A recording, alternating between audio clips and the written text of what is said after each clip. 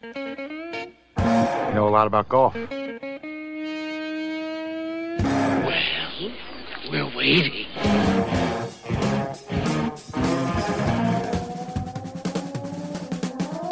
We are those weekend golf guys. It's been about 6 days since you were last able to hear us, maybe 7, depending on where you live, and we appreciate you being back. John Ashton in studio, Jeff Smith at the Golf Cave at Otter Creek, playing in Simple Golf School in Columbus, Indiana. Intrepid producer Mark Hunter at the controls, and we are here talking about golf for the next hour. An embarrassment of riches, a plethora of fantastic guests lined up this hour. We've got, first off, coming up in a little bit, we have Brendan Sweeney from French Lick Resort in French Lick, Indiana, the site of the 2016 LPGA Legends Championship. I believe this is the 5th annual consecutive time they've done it up there at French Lick, the Pete Dye course.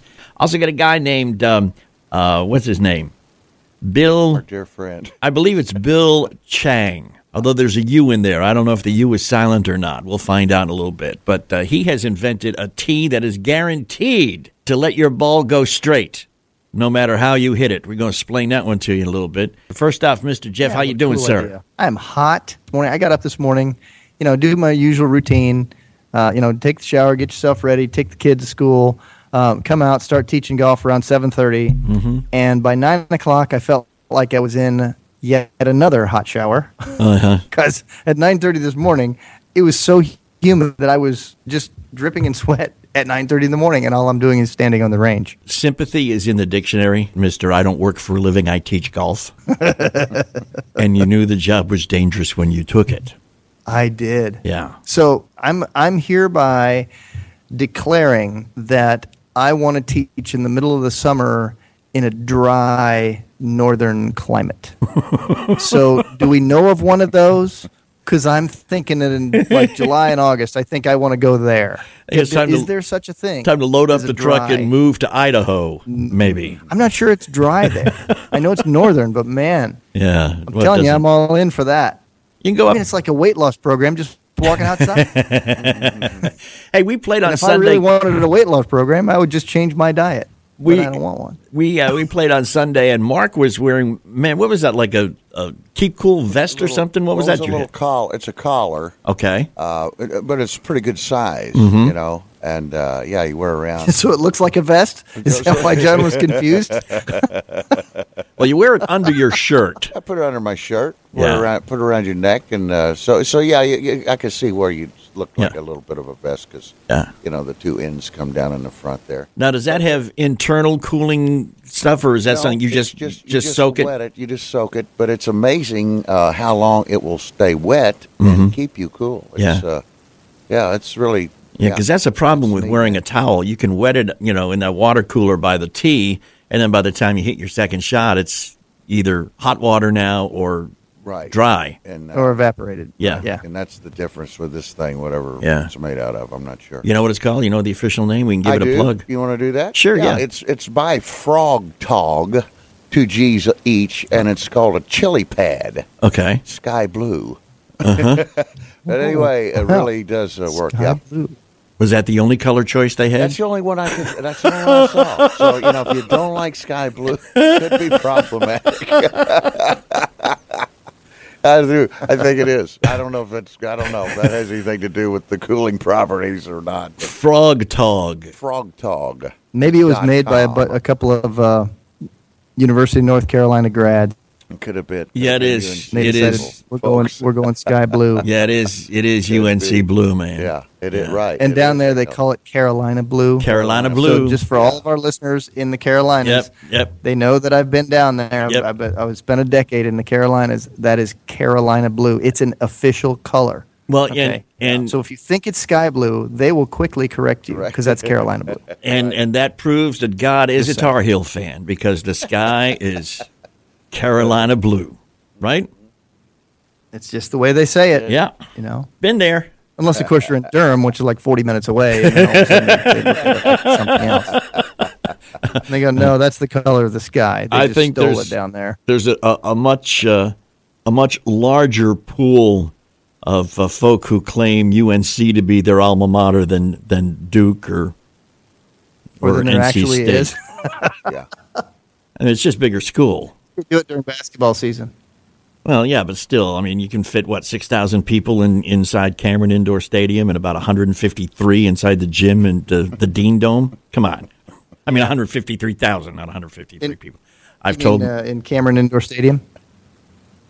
Yeah. Can't put too many people in there, but boy, is it fun. Oh, it is fun. I've been in both places, by the way. And Cameron Indoor Stadium might be one of the craziest places I've ever seen a college basketball game, and it was hilarious, and it was a lot of fun. Yeah. And I've been to the new Dean Dome, and the best part about that, it's big, and there's a lot of TV screens because they need them because it's big. But the game that I saw, it was Indiana University victory in Chapel Hill. So I remember that game. It was quite a good game. Okay, well, there goes our pool of UNC alumni. I'm just saying it was a good game. I did not disparage the university, nor did I disparage the building. On behalf of Mr. Jeff Smith, I apologize for any offense any North Carolina residents may have taken to the foregoing conversation. The views of Mr. Smith are not necessarily those. They do not reflect the staff or management of those weekend golf guys. Look, they'll understand it when I say, "Hey, look, y'all just be quiet." Hey, what am I wearing? What am I wearing right now? That's right. Hey, it's Carolina blue hat, man. That is it. And as I heard, a great thing is I love the sound you make when you shut up. We've got a bunch of guests and some great stories we are going to impart when we come right back. Hang with us. We are those weekend golf guys, powered by Golf Talk America. Don't you move.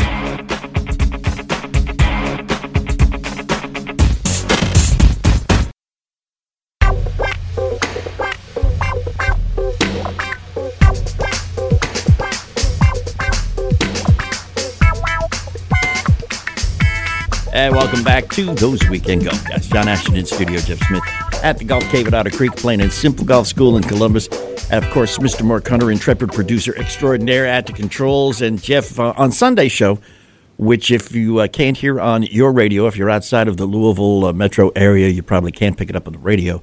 But you can always pick it up on audioboom.com, the Golf Talk America network. We are a proud member of that network on audioboom.com. You like saying it that way, don't you? I do. I love that. I do. Plus, we archive all of our shows there, so you can always go there and listen if, Saturday morning, Sunday afternoon, whenever time your local station airs us is just not convenient for you. I want to let you know, on Sunday's show, we talked a little bit about the importance of practice, at least a little bit of practice prior to a round of golf. Boy, I really hope that recording button is working. And we talked about the importance of showing up early and hitting some putts and starting close and moving away instead of just throwing a couple balls down and swinging at it wildly, trying to hope to put it in.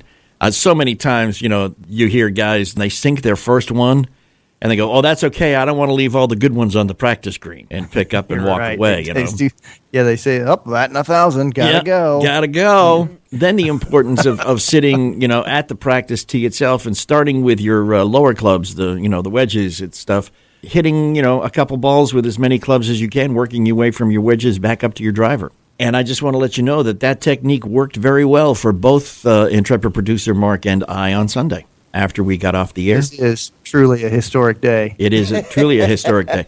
Today is the greatest day. Write it down. On Sunday, Jim Furyk shot a 58. Lowest score ever shot in a PGA tournament round. A lot of us who play in scrambles go, we can beat that. That's right. We shot a 56 one day. That's right. That. I don't want to talk about the 58. I want to talk about my 83, because thanks to 55 minutes of warming up prior to the round, I can tell you that I hit all but one fairway off the tee. I was on in regulation on 9 greens. Each one of those I parred. Mark and I counted. Between the two of us, there were 14 instances of putts, either missing the cup by less than an inch left or right, or stopping less than a foot from the cup. Wow. Each of us could have done much better had How about that? half of those gone in. How about that? That's pretty interesting. You know, I took a 7-iron, man, on a par 3, 156-yard par 3. The ball landed about a foot left of the pin high, and then rolled about 8 more feet past. It was right on. There was a 397-yard par 4. My second shot was right. I mean, I can tell you because it was literally on top of the 150-yard marker in the like this little headstone-looking thing that they put in the fairway that said 150. So I had to get relief from that and then put that one on the green. It's amazing what 45, 60 minutes worth of warming up can do for you prior to playing a round of golf. Who knew?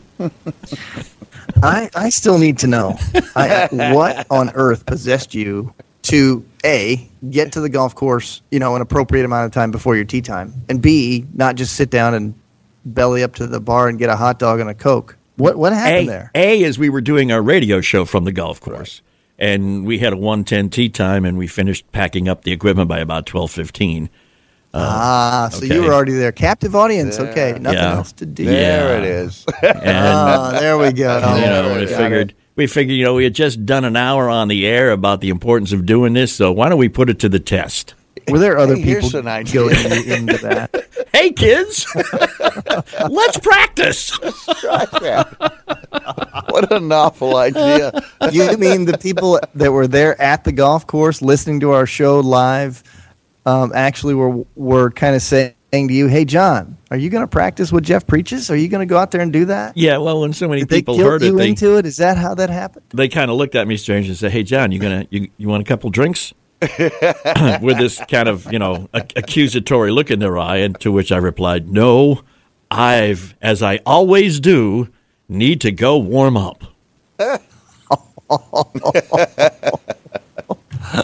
I had to see. I wish I would have been a fly on the wall. I had to see the look on Mark Hunter's face when you said that. He was like, I got to go to the car to a second. For that guy. I got to go to the car for a second, man. I'll be back soon. Clear. Yeah. So I just want to let you know. Is this somewhat of an epiphany? Did that happen on Sunday for you? An epiphany that it was like actually made you better? Yeah, it actually made me better. You ought to do more? Yeah, I may have to do it more now. Damn it. Oh, my. Oh, my. Oh, well, what can Mark, I say? I know you're good on the controls, but what I would like to see is some video evidence of this. Okay? I hear you. I got you. Well, I'd like it unedited, please. I would like the swear words to be left in the video. Man, and I only hit one shot. I only sliced one shot all day long. One shot. And that was, I don't want to not take personal responsibility for that. It was an ill-advised swing because I had intrepid producer Mark in a cart right behind me doing play-by-play, cracking me up. So not only did I prove that day that warming up for an hour prior to your round does help, but laughing your butt off while trying to swing a golf club is not advised. Pulling his best Vern Lundquist on it? Is that yes, what's going on? Yes, he was. Yes, he was, Jim. All right, man. We got some more advice. Got a couple great guests coming along, too. Be right back with Brendan Sweeney from French Lick Resort, French Lick, Indiana. When we get right back, we are those weekend golf guys. Don't move.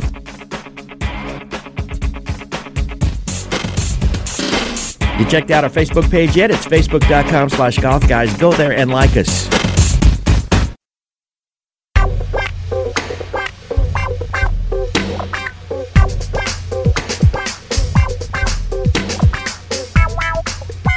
Welcome back. We are those weekend golf guys. John Ashton in studio. Jeff Smith, the very humid golf cave at Otter Creek in Columbus.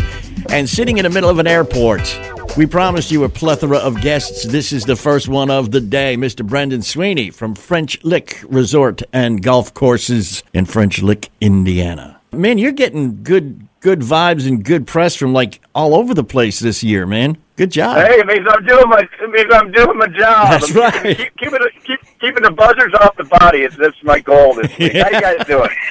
We're doing great, man. We're doing great. And we're coming up there in a couple of weeks. It's going to be a fun time. The LPGA legends are rolling back into town yet again for their championship tournament. Yeah, this year is going to be really special. We're once again, we're having the LPGA Legends Championship the 19th, 20th, and 21st at the French Lick Resort. A couple special ladies are going to be inducted into the Legends Hall of Fame, Elaine Crosby and Sandra Haney. So you guys will be there. And, well-deserved, great ladies, great ambassadors of golf. And it's great for the Riley's Children's Hospital, too. And that's why we're doing it. We're doing it for the kids, man. If we can give back any way we can, here's how we're doing it. So we appreciate everything you guys have been doing. Oh, man, anything we can do. You know, we love you all, and Riley's Hospital is a very fine institution that needs all the support it can get, too, up in Indianapolis. Is it a ticketed thing, or can you just, like walk on and bring a chair, or how's the deal work up there now? Yeah, we're doing a suggested donation to the Riley's Hospital for $15. Mm-hmm.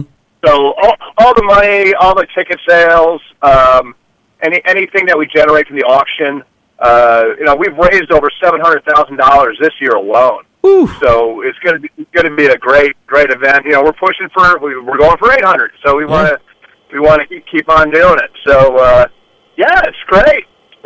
Ashton Brown was our spokesperson for the last couple of years. She's a 2-time cancer survivor, a Riley kid. And when she was down there the first year, we introduced her to Todd Lewis of the Golf Channel. She wound up having an internship with the Golf Channel, and now she's working on Morning Drive. It's pretty neat how this thing comes in together. She's a wonderful young lady. Certainly is. She's jamming on it, so it's good. And a heck of a golfer, too. She was playing for what? The University of Indianapolis. Exactly. Yeah, but she's graduated now, and she's moving on with her life, and it just goes to show you that the perseverance that she has, she was knocking on death's door a couple times, and she bounced back, so great character, wonderful, wonderful young lady. So we're really happy and pleased with that. Just one of the many stories that you can get out of the Riley Children's Hospital. Man, you can't talk to those people up there without shedding a tear or two. And then our little guy in the wheelchair, Braden, he's sort of our poster kid this year. He won't be there this year. He's going to have another series of surgery scheduled for his spinal bifida. So, keep these kids in your thoughts and prayers. That's all we ask. And if you have a couple shekels laying around, throw them in our plate. We love it. That's the way it works, man. The suggested donation thing is a great idea because nobody wants to be looked at as cheap. So, and you also the equipment, not equipment, but the head covers and shirts and all that kind of stuff all proceeds go to help the hospital too. And they've got some really nice stuff with the French Lick, the Pete Dye, and the Riley's Hospital logo all worked in on the same place. You can feel good and prove to the world that you're a magnanimous kind of guy, which is nice. Hey, you know what? I'm just on a ship with a bunch of other fools. That's it. It's all good. Yeah, we got great leadership, and it's a dedication from the Cook Group that owns us and has done the renovation to the property for Southern Indiana. And it's their way of giving back, and I'm blessed to have the opportunity to speak about it, and blessed to be working with such a great team. So, it's going to be an exciting week. Everybody's busy, and we're busy doing other things as well. We've had a very busy summer. We had the Indiana Open, which was great. We've had the Indiana All Ages. We just got done with the Alice Dye Invitational. Jeff, we're putting together a bid right now as we speak to host the NCAA championship. So that process will set play. Yeah. Wouldn't that be great? What year do you think you might be able to get that taken care of? Well, hopefully if I get this bid done, the bid window is open from 2018 to 2023. So I'm submitting everything. That's what I was wondering, what years you might have it. Yeah, that'll be great because in that window there could be a couple of Smith girls participating. You know what I'm saying? Yeah, so hurry it up. The 18 would be really good. We got to get them down to practice. Yeah. You 18 would be really good. Have Loyola up there, or maybe LaSalle, or whatever college your son decides to go to. That's going to be a good time. Be a lot of fun. Yeah, good luck with that, man. We appreciate having that. We would appreciate having that close to home also, because the more great golf you can get around here, and I think the NCAA championships now with the wall-to-wall coverage we hit on TV the past couple of years, more people getting interested in that too. So there'll be some folks schlepping their way up the road to French Lick if that were to happen. Guarantee it. Be a great thing to have up there, man. Yeah, that's the ultimate goal. I mean, that comes with 2 weeks of Golf Channel coverage. And I tell you what, it's a heck of a lot expensive, more than the senior PGA. So we're looking at it. And actually, I'm on my way back. Speaking of the senior PGA Championship, I was at the Whirlpool fundraiser event for the Benton Harbor Boys and Girls Clubs, and they raised $1.6 million yesterday for this event. Wow, it's amazing. Wow. Yeah, they do top notch. It was great. They had Colin Montgomery there with Lynn Swan, who is now the athletic director at the University of Southern California. Huh? So I was begging him and said, "Hey, I made you a letter of recommendation for the NCAAs," and then he dropped my card somewhere. I don't know. Just one more quick question, man. You got any room for anybody that may be listening left in the Pro-Am on Friday up there? No, actually, our Pro-Ams are sold out. Cool. It's great. We have 50 teams. We have a morning wave and an afternoon wave. And the Pro-Am it was going for $6,000 a foursome, and we sold those out. And we have some great support. The whole state of Indiana is behind us, and Louisville, that area, and it's great. And we have people coming in from Atlanta, Dallas, California, pretty much all across the nation. So they really enjoy being with the ladies, and it's a great event to be at. So anybody who's encouraged to come. If you listen to us in the greater metro area of either Indy or Louisville, grab the kids, throw them in a car. Yeah, love to have you. Definitely drive on up. It's a great couple of days of golf, and for even guys, you can actually, because these ladies are going to play the Pete Dye course probably the same way you would. Well, no, they're going to be substantially better, but you get the idea. Lengthwise and stuff like that. That is great. Coming up in 2 weeks. It's not very often where John gets to throw that out there. The 19th, the 20th, and the 21st, French Lick, the Pete Dye course up there. Brendan, travel safe, my man. Hope you get home in one piece pretty soon. Thanks for spending some time from your comfortable chair in the airport lounge there to spend with us on those weekend golf, guys. We'll see you in a couple of weeks, my man. All right, guys. Take care. Hit them straight. Have fun. And keep that Mark guy in line, too. Oh, yeah. We'll be trying, man. He's on the wagon, so everything is cool. Thanks, Brandon, and thanks you. We'll be right back. Don't you move. We are those weekend golf guys, powered by Golf Talk America.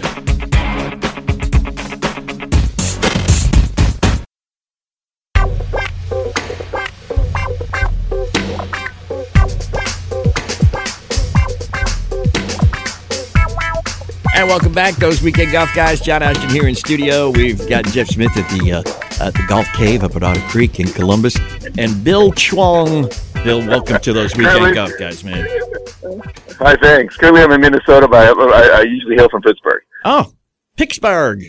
I love that place. I used to work there. Yeah. Yeah. There's a plaque somewhere. Yeah, we need to discuss that. There's a lot of places I used to work.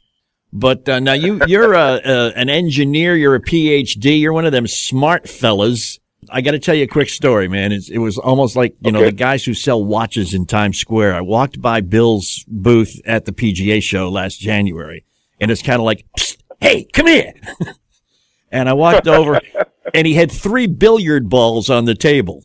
And after he told me his story, I decided that because he sounded like a nice guy and looked like a nice guy, I was going to do him a favor and shield him from the USGA. Because those guys are not going to be your friends. But the average golfer or the guy who has for years struggled to hit a tee shot straight is going to love you like a second mother. It's funny how that all worked out. Obviously, that was one of my concerns. The real good golfers would poo-poo this thing. Mm-hmm. Funny, the good golfers, some of the really good ones. A lot of the pros have actually really liked this. When they hit it, it's a lot of fun for them, and they see some of the potential for something like this. And in fact, I got contacted by the PGA. I want everybody to go to Base 2 Golf. That's base the number 2 golf.com and check it out, because what you've got here is basically the same principle that you use when you play pool. Correct. Give us your engineering, dumbed down engineering explanation of how this works, man. Okay, I can do that. For anybody that's played pool, or even if you haven't played pool, I got the idea from pool. So if you have two pool balls or spheres touching, now they have to be touching. I can draw a line. You can draw a line from the contact point where they touch through the middle of one of the balls. If you now hit the other ball on the opposite side of the contact point anywhere, that first ball will go exactly along that line every time. It can only go one direction, and that's the idea of this whole thing. I started from pool balls, and from there I went to two golf balls touching together, and that actually worked really well. And from there we developed the tee. Yeah. So basically, what you've got is a tee with a small ball that's included as part of the tee. You set your golf ball in front of and touching the smaller one behind it, and then you just wail with a driver and knock the tar out of it. That's exactly what happens. Yeah. Yeah, and so it doesn't matter which direction the club face is really pointed, and it doesn't matter which way the club face is really swinging. Just contact is it. That is correct. The ball can basically, by physics, can only go one direction. No matter how all the club is doing is imparting energy to the whole system.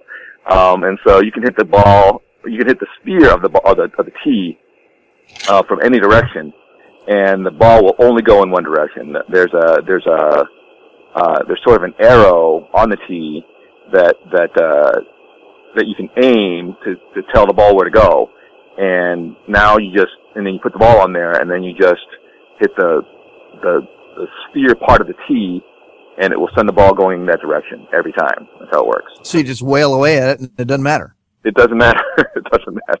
That's the fun thing about it. And the other thing is, too, because it works in 3 dimensions, you get the same loft every time. So it depends on where the contact point is, how high the contact point is to the sphere. We've set it so that the loft angle is about 17.5 degrees, which there have been some studies that say that that's the ideal loft angle for distance. But it turns out it's probably a little too high, so we're going to be adjusting that on future tees. Wow. Yeah. So what are you going to do? How do you do that? You're just going to elevate the ball a little bit higher, the ball that's part of the tee? You could do it that way, or bring the arm down. There's a little arm that actually holds the ball. And so what I'll probably do is lower that arm, and so the ball will be lower in relationship to the ball or to the sphere, and now you get a different loft angle. I want to probably make it about 12 degrees, I think. That should make a big difference. That'd be interesting. It's a really pretty flight. When you see this thing fly, it's probably about 5 wood. Is what people tell me. It's a really, really nice high ball. It goes really straight. But I think people want more distance out of it, so I'm going to lower that. I'm going to lower that angle. For the higher club head speed players, they're probably going to want a little bit lower launch angle. Right. So they'd get so, because that's a pretty high launch for a guy with 100 plus mile an hour swing speed. Right. Certainly, this thing's going to dampen the transmission of energy into the golf ball a little bit. But at the same time, if the guy's not worried about it going sideways, he's gonna lay into it even harder. So I think it'll kind of might wash itself out. That's actually a very good example of what we're talking about. So my business partner is a very good golfer. I happen to be not a good golfer at all. He's a really good golfer. His swing speed is in the hundreds. You need to use your product a little more. Exactly. That's why I developed it. My partner's swing speed is in the hundreds. He swings about 99 to 100, and normally he hits the ball at 270. He's pretty straight. With this thing, he loses some distance. We've been measuring this. We got something called it's a radar device that measures the distance and spin and angles of balls as they come off. So we've been able to use that device to measure distances, and he usually hits about 250, 260 right on there with a regular tee. With this tee, he's getting about 220. So he's losing pretty good amount of distance. A lot of it will depend on how badly it's hit. You can think of the tee as sort of a filter. It kind of absorbs the badness of your hit. So the worse you hit, the less distance you're going to get. But you're still going to go straight. That's how the vectors work out. That's how the physics works out. The tee will go flying. And that has been an issue. We're thinking about ways to maybe keep it in the ground better. Because you're going to have to go chase it. Now the tee's going to go in the direction your ball would have gone. That's basically correct. Yeah. You're right. So if you hit it really, really badly, your tee's going to go that direction. Now, it's not going to go quite that distance or quite that direction because there's going to be some physics involved with contacting the golf ball as well. Right. Okay. But it basically will go that direction, correct? But not nearly as far as a regular golf ball will go. But it will go that direction. Yeah. So even if the club face is not square to the tee when it makes contact, yes. I know it'll still go straight, but is the energy different if the club face is different angle to the ball when you hit the tee? Yeah, so the way the vectors work is only the component anytime you apply a force, basically. Yeah. That force can be broken down into vectors, and that vector is going to have a direction and a magnitude. The way it works is because the golf ball is a sphere, and this is a sphere. There's only one point at which they touch. Right. And so the only vector that gets through any other vector, if you draw the same, if you go to my website, it kind of explains it. Right. The golf ball as it hits the golf club as it hits the sphere will generate a vector within that sphere. That same vector will apply at the point of contact. Okay.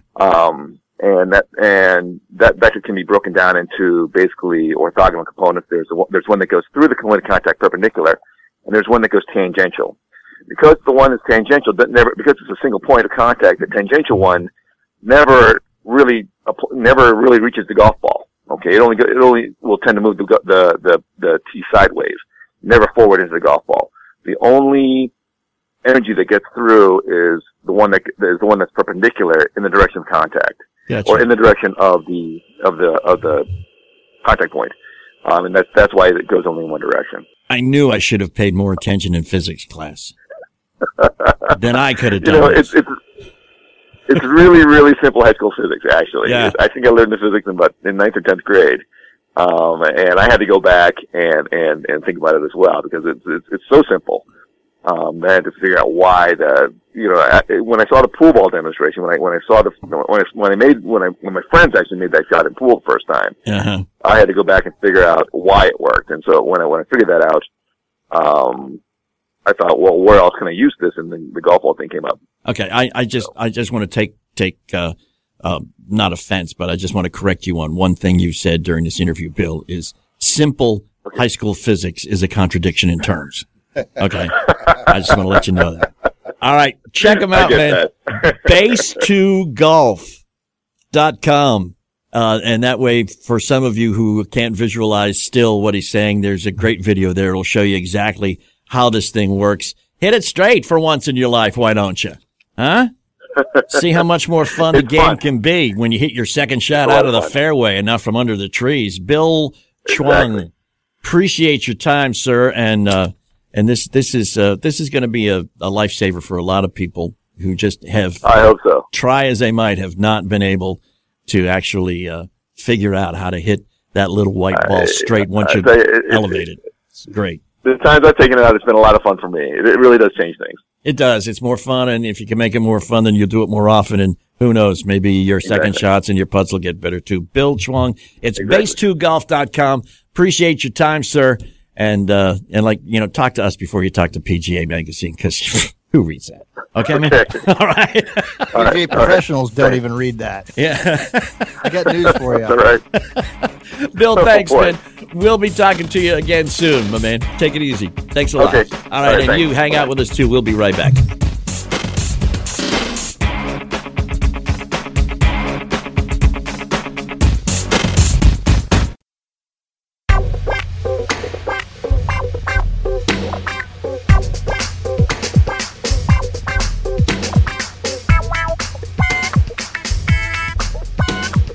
And welcome back. We are Those Weekend Golf Guys. Have been for the whole hour and continue to be. You can catch us, thoseweekendgolfguys.com. Follow us on Facebook, facebook.com/golfguys. Follow us on Twitter. No, you like us on Facebook. I will get this nomenclature, this whole social media stuff. I guess if it ever catches on, I'll have to learn How about just saying, give us some warm and fuzzies on Facebook and on Twitter and on Instagram and on, that stuff. Yeah. Okay. Because everybody knows how to do the warm and fuzzy. There's a little click. There's a thing you click, and it's either a heart or it's a emoji or something. Yeah. And then at Twitter, we are at WKND Golf Guys. I don't know, Mark, if you heard this or not, when we're playing the Donald Ross course during our downtime at the LPGA Legends Championship in a few weeks up at French Lick, right? We are going to attempt Facebook Live. Oh, really? Yeah. Can't wait. Yeah. Mark, you got to throw it out there like Bart Scott did, or it just doesn't work. Like, can't wait. Okay. He's not quite as excited as I thought he might be. We'll work on it.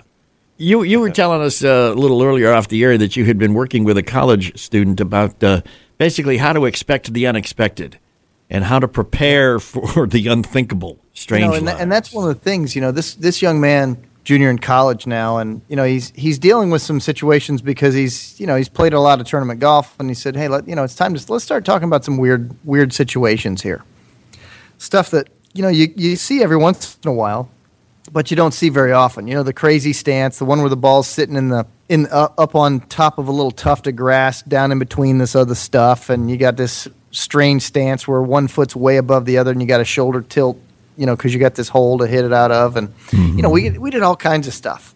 So here we are throwing golf balls down into situations where one of the options in your mind always ought to be an unplayable lie rule and take a penalty and move it out of there. If you decided not to, how would you get that out? How would you extricate yourself from this problem and hit a good shot, or hit a decent shot, or hit one that's better than the drop you would have got? If I can find my ball in a situation like kind of between two tree roots is a good example. Mm-hmm. John, when you hit it sideways, sometimes there's trees and sometimes there's roots that stick up above the ground, and then you're in between them. Mm-hmm. How are you going to deal with that? One of the options is always to take an unplayable lie, which is, the rules allow you to pick it up and move it with a one-stroke penalty, and you can move it 2 club lengths in either direction, no closer to the hole. Mm-hmm. You could go back and hit it from where you hit the last one from, which is a stroke and distance penalty, and most people aren't going to take that one. But the other one is to take that ball and keep the spot that it was, that was in, and you keep that spot between you and the hole and go back as far as you want. So there's some possibilities, some drops, but I try to help my players that I work with and saying, hey, look, how are you going to even come to the decision that you're going to make it an unplayable lie, or are you going to take a hack at it and see what happens? Depending on the danger of the situation. Like, for example, in between 2 tree roots, if that ball shoots up in the air, if you hit one of those roots, that thing could come up and hit you. It could do some serious physical damage. You could hit yourself in the eye or the neck or something, where you're actually going to get really injured. At that point, the rules kind of add insult to injury there, literally instead of figuratively, where they'd actually have penalized you 2 more strokes for hitting yourself. Sometimes you make that decision, and sometimes you go, all right, I'm going to take a club and I'm going to hack it out of here. And then what we'd do is we'd kind of decide, hey, look, my rule of thumb is if I can get a club on it, and that club can get me a trajectory on it that it won't touch anything else immediately, that means I have a chance to move my ball into a better situation, probably. Yeah, further down the fairway. Yeah. Better than my drop would be. Yeah. So I think that I need to tell my players, if you think that you've got a 75% or greater chance of getting a club on this ball and putting it into a better situation than you're dropping your one-stroke penalty, then go ahead and hit the shot. Unless, of course, you could hit yourself and injure yourself and get a 2-stroke penalty. So we did a lot of that. And then we did some stuff around the greens. And this was a really good lesson because it opened up his eyes to these odd lies around the greens. Like he's standing with 1 foot in the greenside bunker and his ball's on the upslope of the green, right hanging on the edge of the bunker. You've been in that situation before. If you've played golf, it's happened. You've seen it. I have a formula for that, and it works every single time. Let's take that situation. Ball's above your feet, and it's about knee high. And you've had to, in order to get down to it, the ball's sitting on the upper edge of the bunker lip. So it's actually in the grass outside the bunker by, just a little bit. So much so that you decide, am I going to put this ball way back in my stance and stand right on the upper edge of the bunker lip and chip it from, that far back, which is certainly a possibility. Or am I going to have to stand with 1 foot in the bunker to have a better swing at it or something? Which is also a possibility. Let's say you have to decide it's better for me, for my balance, to set up and be standing 1 foot in the bunker and 1 foot out. So you can imagine the golfer that's all straight-legged into the bunker, and he's standing on that downhill leg, and the uphill leg is way up on the bunker slope, and it's 1 knee bent and all that. Now the ball is way above your feet, and you've lowered your body a lot. So the rule that I have on this is you settle your body in so that you could make a swing before you actually determine the length of your club needed. Because what would happen is that people will get themselves in an unbalanced position because they held onto the club all the way at the end of the grip. So what I would do is put the club on the ground behind the golf ball and settle down in the body and get that set before I actually put my hands on the club to grip it. So that way I'm not predetermining the length of the golf club, but what I'm doing is I'm holding the golf club at the length that my arms are hanging naturally and that I'm balanced with the hill. So I might even be hanging on down as low as, on the shaft of the club sometimes. Mm-hmm. Yeah. But that works every time.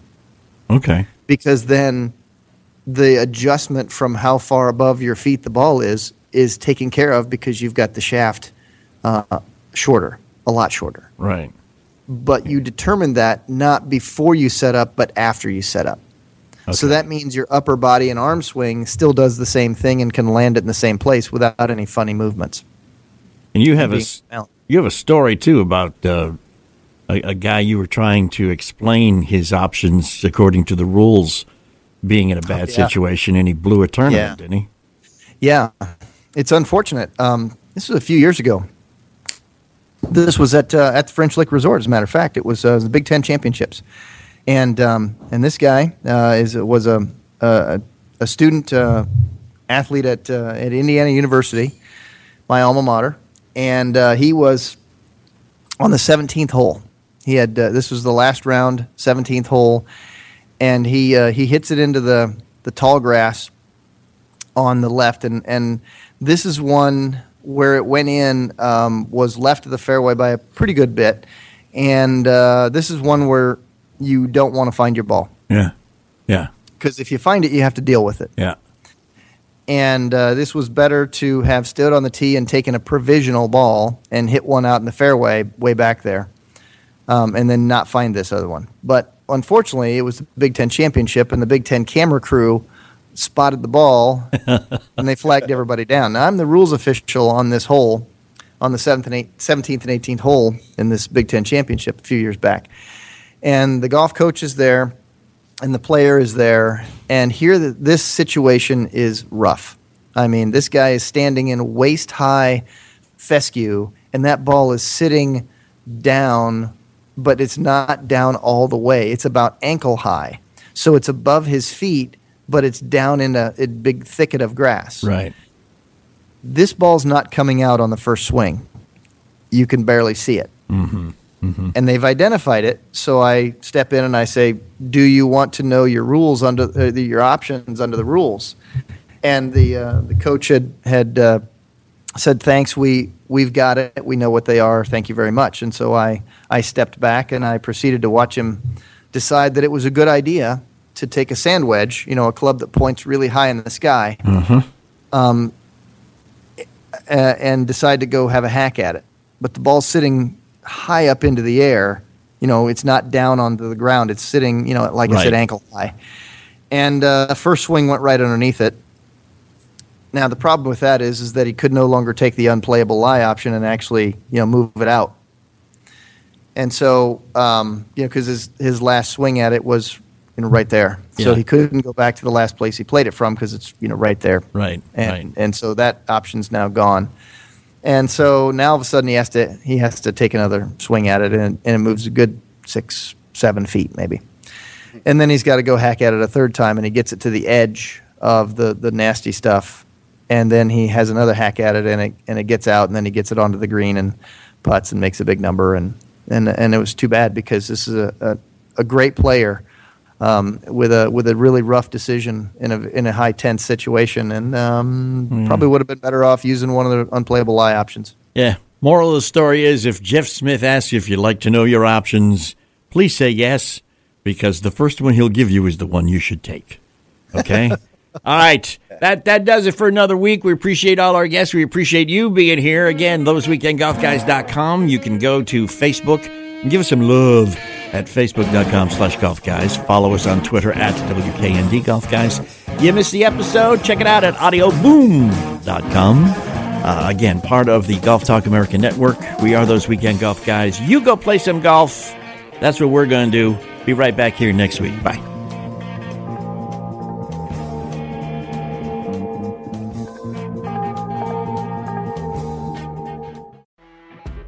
You know when you're listening to a true crime story that has an unbelievable plot twist that makes you stop in your tracks? That's what our podcast, People Are the Worst, brings you with each episode. I'm Rachel. And I'm Rebecca. We're identical twins who love true crime cases that make you say, didn't see that coming, and we hate the people responsible for them. Listen to People Are the Worst now on Apple, Spotify, or wherever you get your podcasts.